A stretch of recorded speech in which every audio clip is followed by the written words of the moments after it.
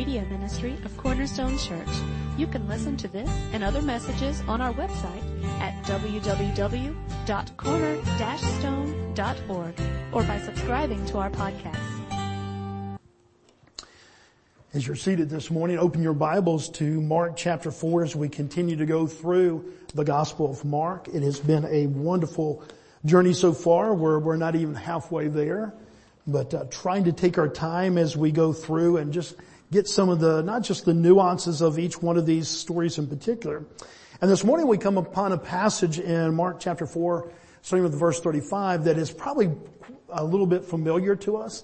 Many of you, if you've grown up in church or if you've attended church for some portion of your life, you may be familiar with the story where the disciples are crossing over the Sea of Galilee and how a storm comes up. And we're going to get to that this morning, but I want us to see this, even if you've heard that story 5 times, 100 times before, see it in a new light today, especially in relationship to this time of year, this season of Thanksgiving, but especially in the kind of oddity that we have experienced in 2020.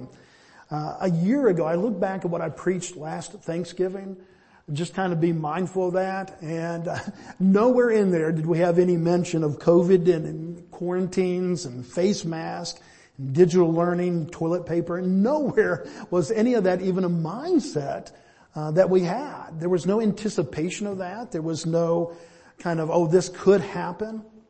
So it's amazing how fast our lives are changed by circumstances and done so quickly. Now, some of you have experienced that in a personal way through maybe a car accident, maybe other times a job loss, maybe a health emergency, where the morning you went to work and by that afternoon you're in a hospital bed. Or other times when you've received that news that really drastically changed your life. I guess what's so shocking and scary to us is just how quick that vulnerability comes into our lives. I think our senses get a little bit dulled as we just kind of go through the routines of life. And it's October, and then it's November, and then it's December, and then we change the calendar, and it's a new year. And a lot of times we feel like we're just kind of in that repetitious of life, and we're just going through the patterns. Monday we get up and we go to work, and Friday we are glad that it's the latter part of the week, and that we kind of continue on maybe through a weekend. We have these patterns in our life, and it's when these vulnerabilities come in and all of a sudden cast a shadow or even cast difficulty into that pattern that we begin to see how vulnerable we really are in life. There's a proverb in the Old Testament, Proverbs 19:21, that I think that we just really don't quite comprehend the heaviness of it. This verse talks about the plans that we make, but also, the vulnerability of those plans, and then the sovereignty of God. Look what it says, Proverbs 19:21. Many are the plans in the mind of a man, but it is the purpose of the Lord that will stand. Now I want you to see two sides of this. See it as one coin with two sides. On one side, he said, one side of this coin is our plans. And we make all kinds of plans. You probably already have plans for Thanksgiving. You have plans maybe for your financial future, all those kind of things. And we have a lot of those plans. Some of you are very detailed persons, and you very much have maybe even written plans because you're very organized. Others, we kind of store them right up here. But folks, we have plans, and we have a lot of them. But on the other side of that coin, though, is that there's a purpose that God is forever working. And He's working out His will in our lives. Some of that is through His permissive will. Other things is the perfect plan and the will of God. When we do a study of God's will, we see that there's several elements of that. There's certain things like the return of Christ that are definitely going to happen. Nobody could ever stand in the way. Some of the things that we just sung about how one day all those who have put faith and trust in Christ will be with God forevermore. Nothing's going to stand in the way of that. And then there's other things that all of a sudden we see that what to us looks like all of a sudden a left turn or a right turn. And we don't really discern, God, are you in this? In this verse, in this proverb, we begin to see these two sides, man's plans and God's purposes. And if we really begin to ponder that, I wonder this morning, are you disturbed by that? Or are you comforted by that? In one way, it can be disturbing from a very human nature, just to be honest. That we have a plans and we've set out on calendar dates and this, that, and the other. We kind of have a plan for life. And to think that all of a sudden these vulnerabilities, even possibly God's purposes coming in and changing our plans, that can be disturbing to some people who really want to be the captain of their own ship. At the same time, I pray this morning that you really find the comfort of that. That even in this world where we do not know what's going to happen tomorrow morning, we don't even know what's going to happen this afternoon, that we can be comforted that there's a God who is sovereign over all things. In a world where things can be forever changed in a split second, where circumstances are way beyond our control, do we find comfort that there's a God who's always working his plans? Do we find comfort in our ability to make our own plans?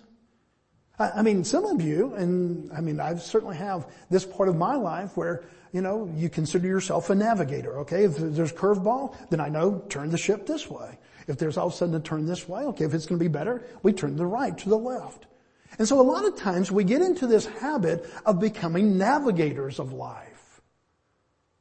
And yet I promise you, if it hasn't happened yet, there will be that day when there's such a change that is thrust upon you that you really can't navigate. That it overwhelms you and you really do feel the vulnerability of life. Some of you have experienced that even in this past year, even related to something like a COVID that we did not see coming. Others have seen it on a personal level of losing loved ones. And you find out that even though I knew dad was getting older, I knew that mom was getting older, I knew that these things were happening, and yet when that experience, that they pass on, and in Christ they pass on and go to be with the Lord. That reality, that vulnerability doesn't seem so far away anymore. It seems very, very close. Do you find comfort in your ability to navigate around life's curves? Do you find comfort this morning in knowing that there's a God who is truly sovereign all over? See, part of that can be a theoretical question. Part of that is there's a reality. A year ago today, folks, we did not know any of the things that would be going on in 2020. We really did not know. In the 4th chapter of Mark's Gospel, we actually find events that kind of fit this question. Are we just navigators of life and we just hope that we're good enough navigators to be able to steer through all these vulnerabilities? Or do we truly have a belief and a connection with this Creator God through His Son Jesus Christ, that we know that His very Spirit is with us and that Spirit gives us not only direction but comfort in those times that we're overwhelmed? If you've been with us for the last couple of weeks, you know that Jesus has been teaching, and some of those days of teaching were extremely long because thousands and thousands of people were coming. And they were coming sometimes for the good reason that they wanted to hear the words of life. And they also came for other reasons. Sometimes they had infirmities. They had different things going on in their life. And they had heard that Christ was able to fix some of those things. And so they would come. And so you have this mixture of crowd. We also know, because of our past study, that religious leaders have come now, not just from the area of Galilee, but now they have come all the way from Jerusalem to really kind of watch and take note of Christ, to really try to trap Christ. Because they do not like what He's teaching, because it seems to be teaching against them. And yet here He has the words of life. After one of these long days of teaching, we saw last time that Jesus even had to get out on a boat because there were so many people that He got out on a boat, and that would help His voice reflect against the waters and kind of create a natural auditorium there. But also just so that the throng of people wouldn't thrust upon Him. And so He's been teaching from a boat, and look what happens in Mark chapter 4, verse 35. On that day, a very long day of teaching, when evening had come, He said to them, "Let us go across to the other side." Now, that would have been somewhat of an oddity just in itself, because a lot of times when you would go out of Galilee in some of the Galilean cities, you would travel left or right. You wouldn't cross over to the other side. Because guess who lived on the other side? Gentiles. And these were people that really were not part of the Jewish faith, and they weren't believers, and there was almost this antagonistic kind of relationship. And so it's kind of strange from the very beginning that they're going to go to the other side, and we'll see more about that in the weeks to come. But they're going to go to the other side, and so you kind of see that them casting off and leaving the crowd, verse 36, they took him with them in the boat just as he was. See that phrase, just as he was? I take that. Many others would take that. He had been teaching in the boat. He didn't come back on shore, shake hands, kind of waved to everybody. They just took him after this exhausting day of teaching, and they just kind of cast out for the other side. And other boats were with him. Verse 36 says, just as he was. Just as he was is not only maybe in the same boat, but just as he was, very tired and worn out. So there they are, plans made, setting off. It's evening, teaching is done. Kind of finished the, kind of you feel how you feel sometimes, Ricky, maybe at 12:15 or something. Okay, we've had our services, we've all this planning has gone into this, and now we're ready to cast off and go home and eat supper or whatever is next on the agenda. And so that's what they're doing here. And look what happens in verse 37. Something that was not a part of their plans. Verse 37.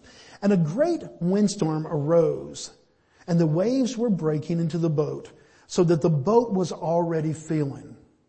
Okay, get this picture. Now, again, many of the disciples are experienced fishermen. They've been out there many times.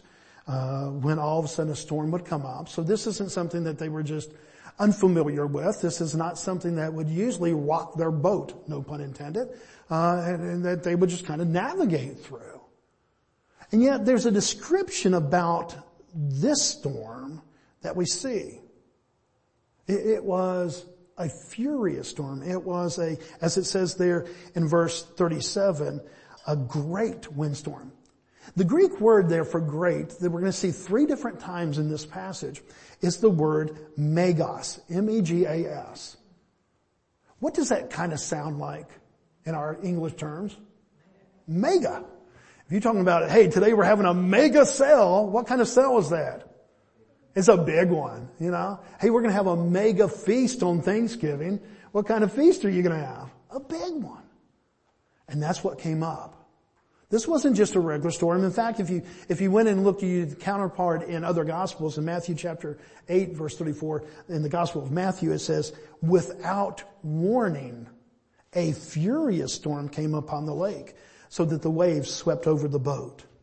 So here they are, they're out there, their plan is to go to the other side. I don't know that they charted the time and said, okay, we're leaving at 7. We should be there by 8. I don't know that they're down to that kind of specifics, but they have a plan. And all of a sudden the storm comes up and they have to decide, do we navigate this? Do we even have the ability to navigate it? And they find themselves kind of in a very, very dangerous situation. The Sea of Galilee is really a lake. It's not really a sea as much as it is a lake. It's 628 feet below sea level. And around there are mountains. And so it kind of sits down and everything else is almost like a big stadium or something. First time that I saw the Sea of Galilee and just kind of saw that, you could really picture, hey, this is surrounded by mountainous areas. And all of a sudden you begin to understand some of the stories that you read in the Bible about how quickly these storms could come up. Because what would happen is all of a sudden these storms would come. They would get in this tunnel, almost a funnel, and all these winds would come. And so almost immediately a very calm sea would turn into a very tumultuous, furious squall. And that's what is happening here. This was so big that the water started coming into the boats. Can you show that picture of the boats? This is probably pretty typical. They've found some boats in the area that are about 2,000 years old. One I got to see when I was in Israel called the Jesus boat.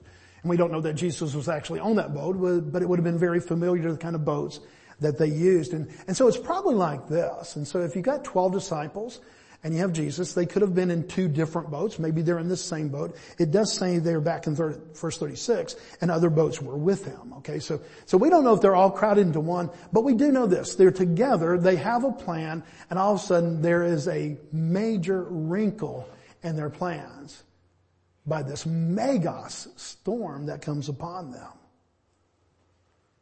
Remember, they're fishermen betrayed. They're not usually alarmed by a little bit of water, but this has really become something bigger, and they begin to fear for their life. They instantly look over and to see how Jesus is reacting and what he's going to do. They have faith that he is the Messiah. They're following him. They have seen by now his miracles. They've seen the lame walk, the blind see.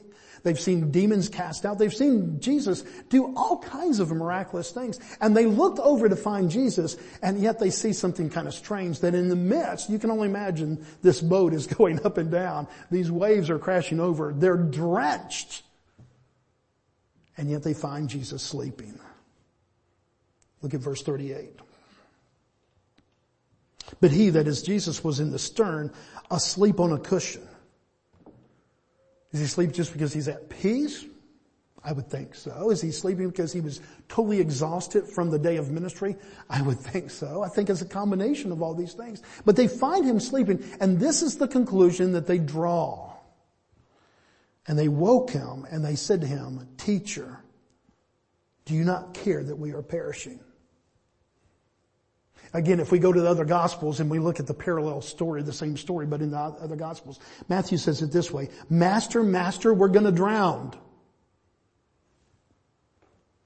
I'm sorry, that's Luke's Gospel. Matthew's Gospel says, Save us, Lord, we are perishing. We're going to drown. We're dying. Not just our plans are interrupted. We had planned to go to the other side. Not just we have to navigate around a little bump in the road. This is life-threatening. There's a vulnerability that enters their life in an instant that they did not plan on. And their immediate conclusion as they look and they find Jesus sleeping there is, Jesus, don't you care? Master, don't you care? You and I might say very simply, well, what little faith? But I can imagine, guys, that you've been there before. Maybe not those words. That when plans were made, things that you could not navigate, a furious squall so big that you are wondering if you will live through it. And you don't feel the presence of Jesus doing anything to stop it. And I wonder if you and I have ever had that time, maybe not verbally and maybe not even, to say these pronounced words. God, don't you care?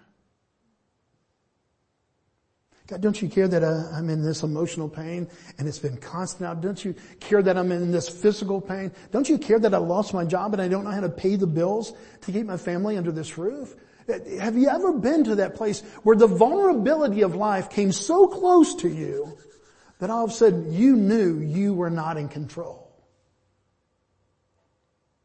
It's either the worst place in life to be or the best place in life to be.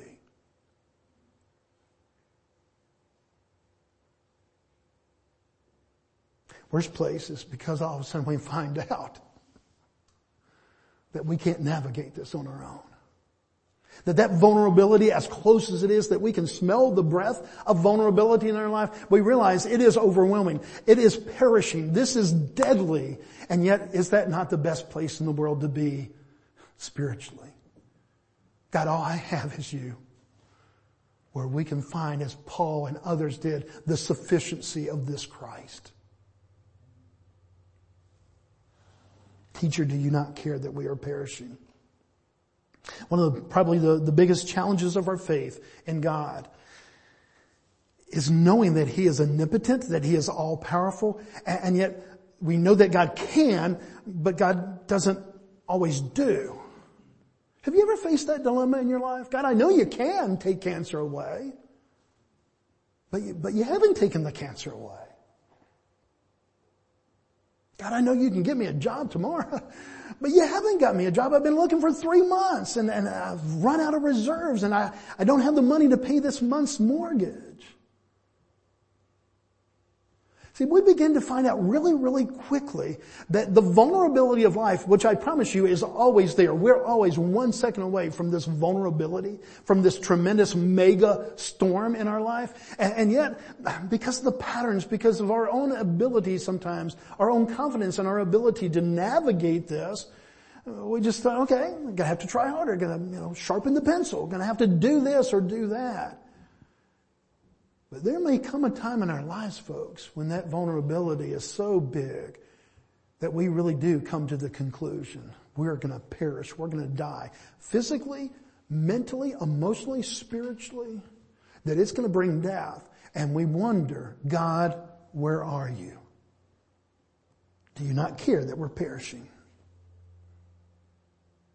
And if we have a little bit of our theological mind working, God, I know you can, then why haven't you? I think that's the dilemma that we have. We really struggle reconciling the power of God with the purposes of God. Is there a doubt of anybody here this morning that God can fill in the blank? I would assume that just looking at the faces of many of you, not knowing all of your spiritual backgrounds, but I would imagine that many of you go, no, my God can. I know that He can. So it presents a dilemma on the other side. Then God, why haven't you? Why did you not? Do you understand that? What a complexity. What a struggle. And that struggle just increases as the vulnerability gets closer and closer to our lives. Look what happens here in verse 39. And Jesus awoke and rebuked the wind and said to the sea, peace, be still. And the wind ceased, and there was what? What kind of calm, Doug? A great. Guess what the word in the Greek is there for this kind of calm? Yeah. There was a mega storm, and all of a sudden God brings a mega calm. Not just a little bit of calm. I'm not thinking that, okay, it went from 20-foot waves or 10-foot waves down to 3-foot ripples. I'm understanding this verse as saying it was like glass. Have you ever been out on Lake Lanier early in the morning before anybody else, and you got the skis out because it was like glass? And you're going, man, this is going to be good skiing today. Now all of a sudden 20 other boats come up, and for the rest of the day you're choppy out there. But for that moment, for those first couple moments, man, you're able to ski on glass. It's just wonderful.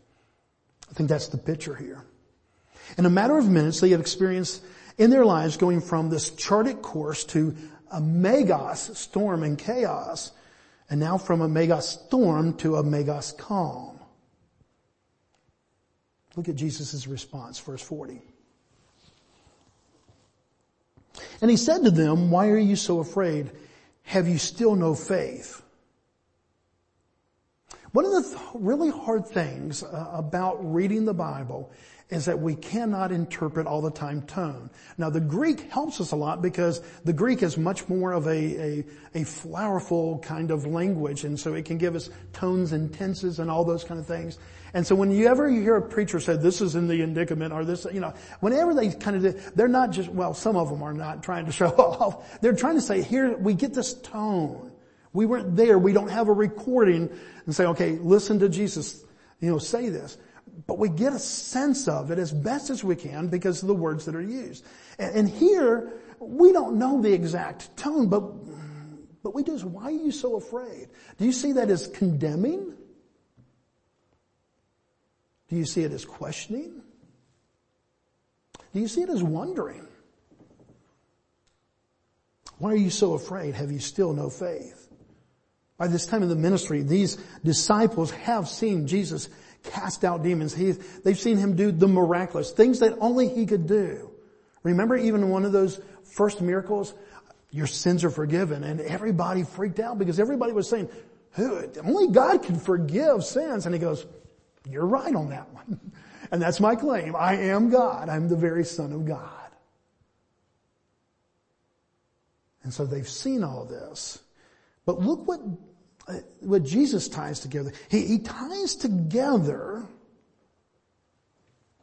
fear and faith. Why are you so afraid? Have you still no faith? Jesus' question infers that they've seen enough to respond in faith, but let's face it, it's one thing to have faith for other people. I just shared that this morning with Jeff. We were talking about the sermon this morning. I said, I'm amazed at how much faith I have for you. Isn't it amazing how much faith we have for other people? Now come on, hang in there, Sherry. Just have faith. How amazing our faith is for other people. We want them to have this tremendous faith. But all of a sudden that vulnerability, that change of plans, that left turn when we thought it was going to be a right turn comes into our lives. and our own faith is challenged. And all of a sudden, the very advice that we gave to a brother or sister that was going through something else in their lives, when we said, be in the Word and have faith and just have confidence in God, all of a sudden, when we're challenged with vulnerability in our life, all of a sudden, how those words that seem so mighty now become so small. Same advice that we quote to encourage others doesn't always encourage us. Why is that? Because the reality of the vulnerability. I think that we still believe it, but all of a sudden, along with belief, all of a sudden we have the challenge of this dilemma that's before us.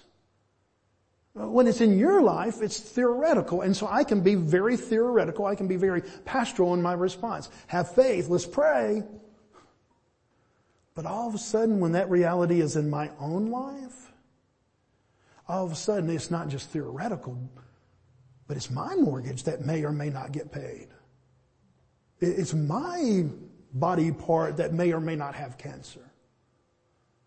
And all of a sudden, the thing that has changed is not sickness. Sickness, when we talk to our friend, God hasn't changed. Well, the only thing that's changed in that formula is who it happened to. And now it's us. And that vulnerability is ever so close. I think it all comes down to this factor of vulnerability.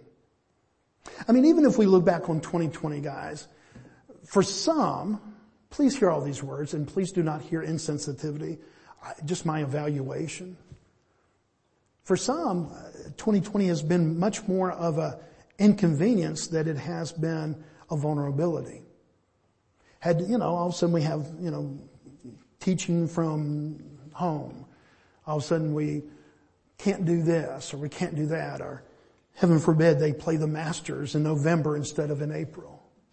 Not trying to be silly. I'm just, for many people it's been an inconvenience, but for others it has truly brought death to their family and they've lost a loved one through this disease. So that vulnerability is really, really close to them. There are some that have had to shut down their businesses because of this. Others, I go to work every day. My work really hasn't changed. But please understand, I think this all comes down to vulnerability. And there's going to be times in our lives that we are inconvenienced by changes of direction that come about in the purposes of God. But there's other times that vulnerability really does so rock our boat that we cry out, God, don't you care that we're perishing? That's a little bit different from, we didn't get to go on vacation this year. A little bit different from, we can't find toilet paper anywhere. Not trying to be silly.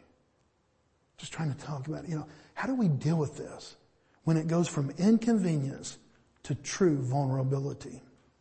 The reality for the disciples in that moment is that they experienced vulnerability that was always there. We're always just one moment away from our own death. We're always just one moment away from whatever could happen to us in life, from losing a job, from getting cancer, from a husband or a wife coming home going, I don't want to be married anymore. We're always just a moment away from that.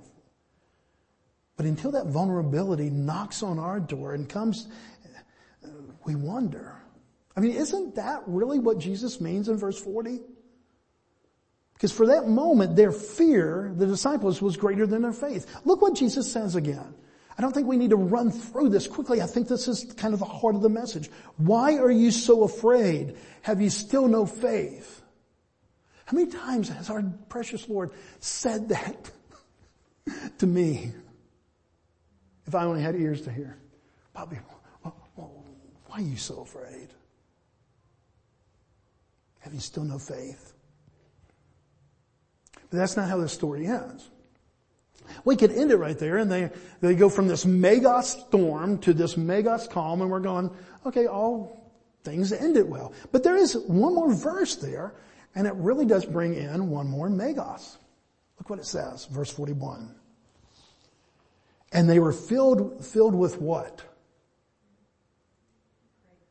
Great fear. Guess what that word great means? Megos. and said to one another, who then is this that even the wind and the sea obey him? Now is this fear, that kind of fear of, oh my goodness, we don't know what's going to happen? Or is it a fear that they are standing in the presence of something so holy, so powerful, so overwhelming that they just can't even comprehend who they're standing in the boat with? This Megas awe, this Megas wonder. We are in the presence. We saw him heal blind people. We saw the lame walk. But here, he even commands the wind and the storm to stop. And in a moment, in a second, it stops. And what reaction do they have? Not just kind of an awe, but a Megas kind of fear and wonderment. The word fear there is phobia, phobos, where we get the word phobia. What were they fearful of? The storm? No, of Jesus. They found Christ bigger in the storm that they were facing.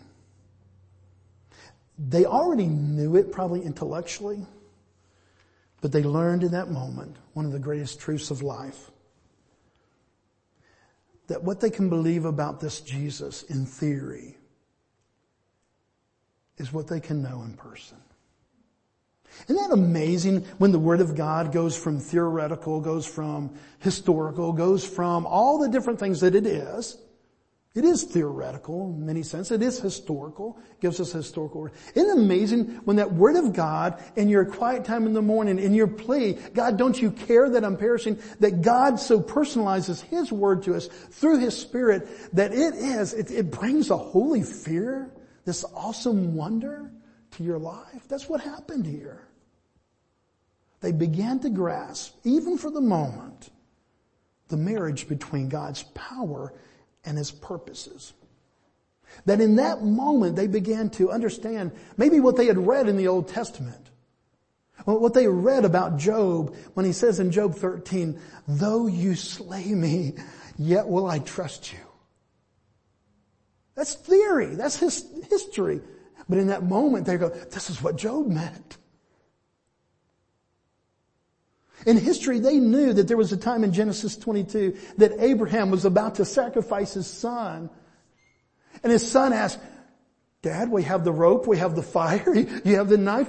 Where's the lamb? And Abraham says, God will provide the lamb, my son. That theory and history begin to impact them and they go, that's what Abraham meant. That time that those three young Jewish boys, Shadrach, Meshach, and Abednego, stood behind, in front of a mighty king. And he gave them a second chance. Said, bow down and worship me, or I'm going to throw you in this fire. I'm going to give you one more chance because I like you, but you got to bow down right now. That was theoretical. That was historical. I imagine that the disciples knew that story. But in that moment, they knew the reality of what Shadrach, Meshach, and Abednego said when they said, our God can deliver us from this fiery furnace. But if He doesn't, we won't bow down. God, don't you care that we're perishing? Of course He cares that we're perishing. And yet in that moment when we feel the vulnerability of life, closer perhaps than we've ever felt it before, not just the inconvenience of changes to plans, but that vulnerability about our own endurance, our own ability to go on to the next day, that we find out this marriage between the power of God and the purposes of God, and that He is ever working to His glory. That's the peace that I pray that we would find this Thanksgiving. Not just, we can't be with their kids this week, because of the inconvenience of this or that. That we would just say, okay, God, will you show us your might? Will you show us your power? Will you show us your purposes so that we can have a megas fear of the God that you are? Let's pray together this morning. Father, we love you. Father, we thank you. And Father, even if we've heard this story many, many times before, I pray that we hear it fresh and in light of the experiences of our own life. The experiences of what we've faced here in 2020, Father. The experiences, Father, that has been so personal to some who have lost loved ones and other things that have happened in their lives. What a vulnerability, Father, we feel when we're used to being the captain of our own ship and we can navigate those waters and kind of stay afloat. And then all of a sudden, Father, we find out that the waves will overwhelm us. Save you bring peace to the storm. And Father, this morning I pray that for those who truly are in that place where they have cried out to you in all sincerity, Father, don't you care if we're perishing? That, Father, today that you would work and show them your power and your purposes. That, Father, you'd bring a calm, even if you don't take the storm away, but that they would find a confidence in you and your purposes. But, Father, even as I pray that, oh, what a great theoretical prayer to pray for everybody else. Father, let me understand that. To not just being an advice giver, to quote, for people to have much faith in the midst of their storms. But Father, I pray that prayer this morning for myself, for my family. Father, that I would have this awesome, awesome wonder of just how majestic a God you are. We love you, Father. We thank you that in the storms of life, we are not alone, but that your very presence is here with us. We love you and we thank you. And we ask all these things in Christ's name. Amen.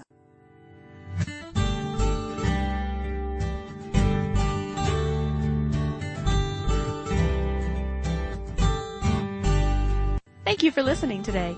We hope this message was a blessing to you. To learn more about our church or our media ministry, you can visit us online at www.corner-stone.org or find us on Facebook.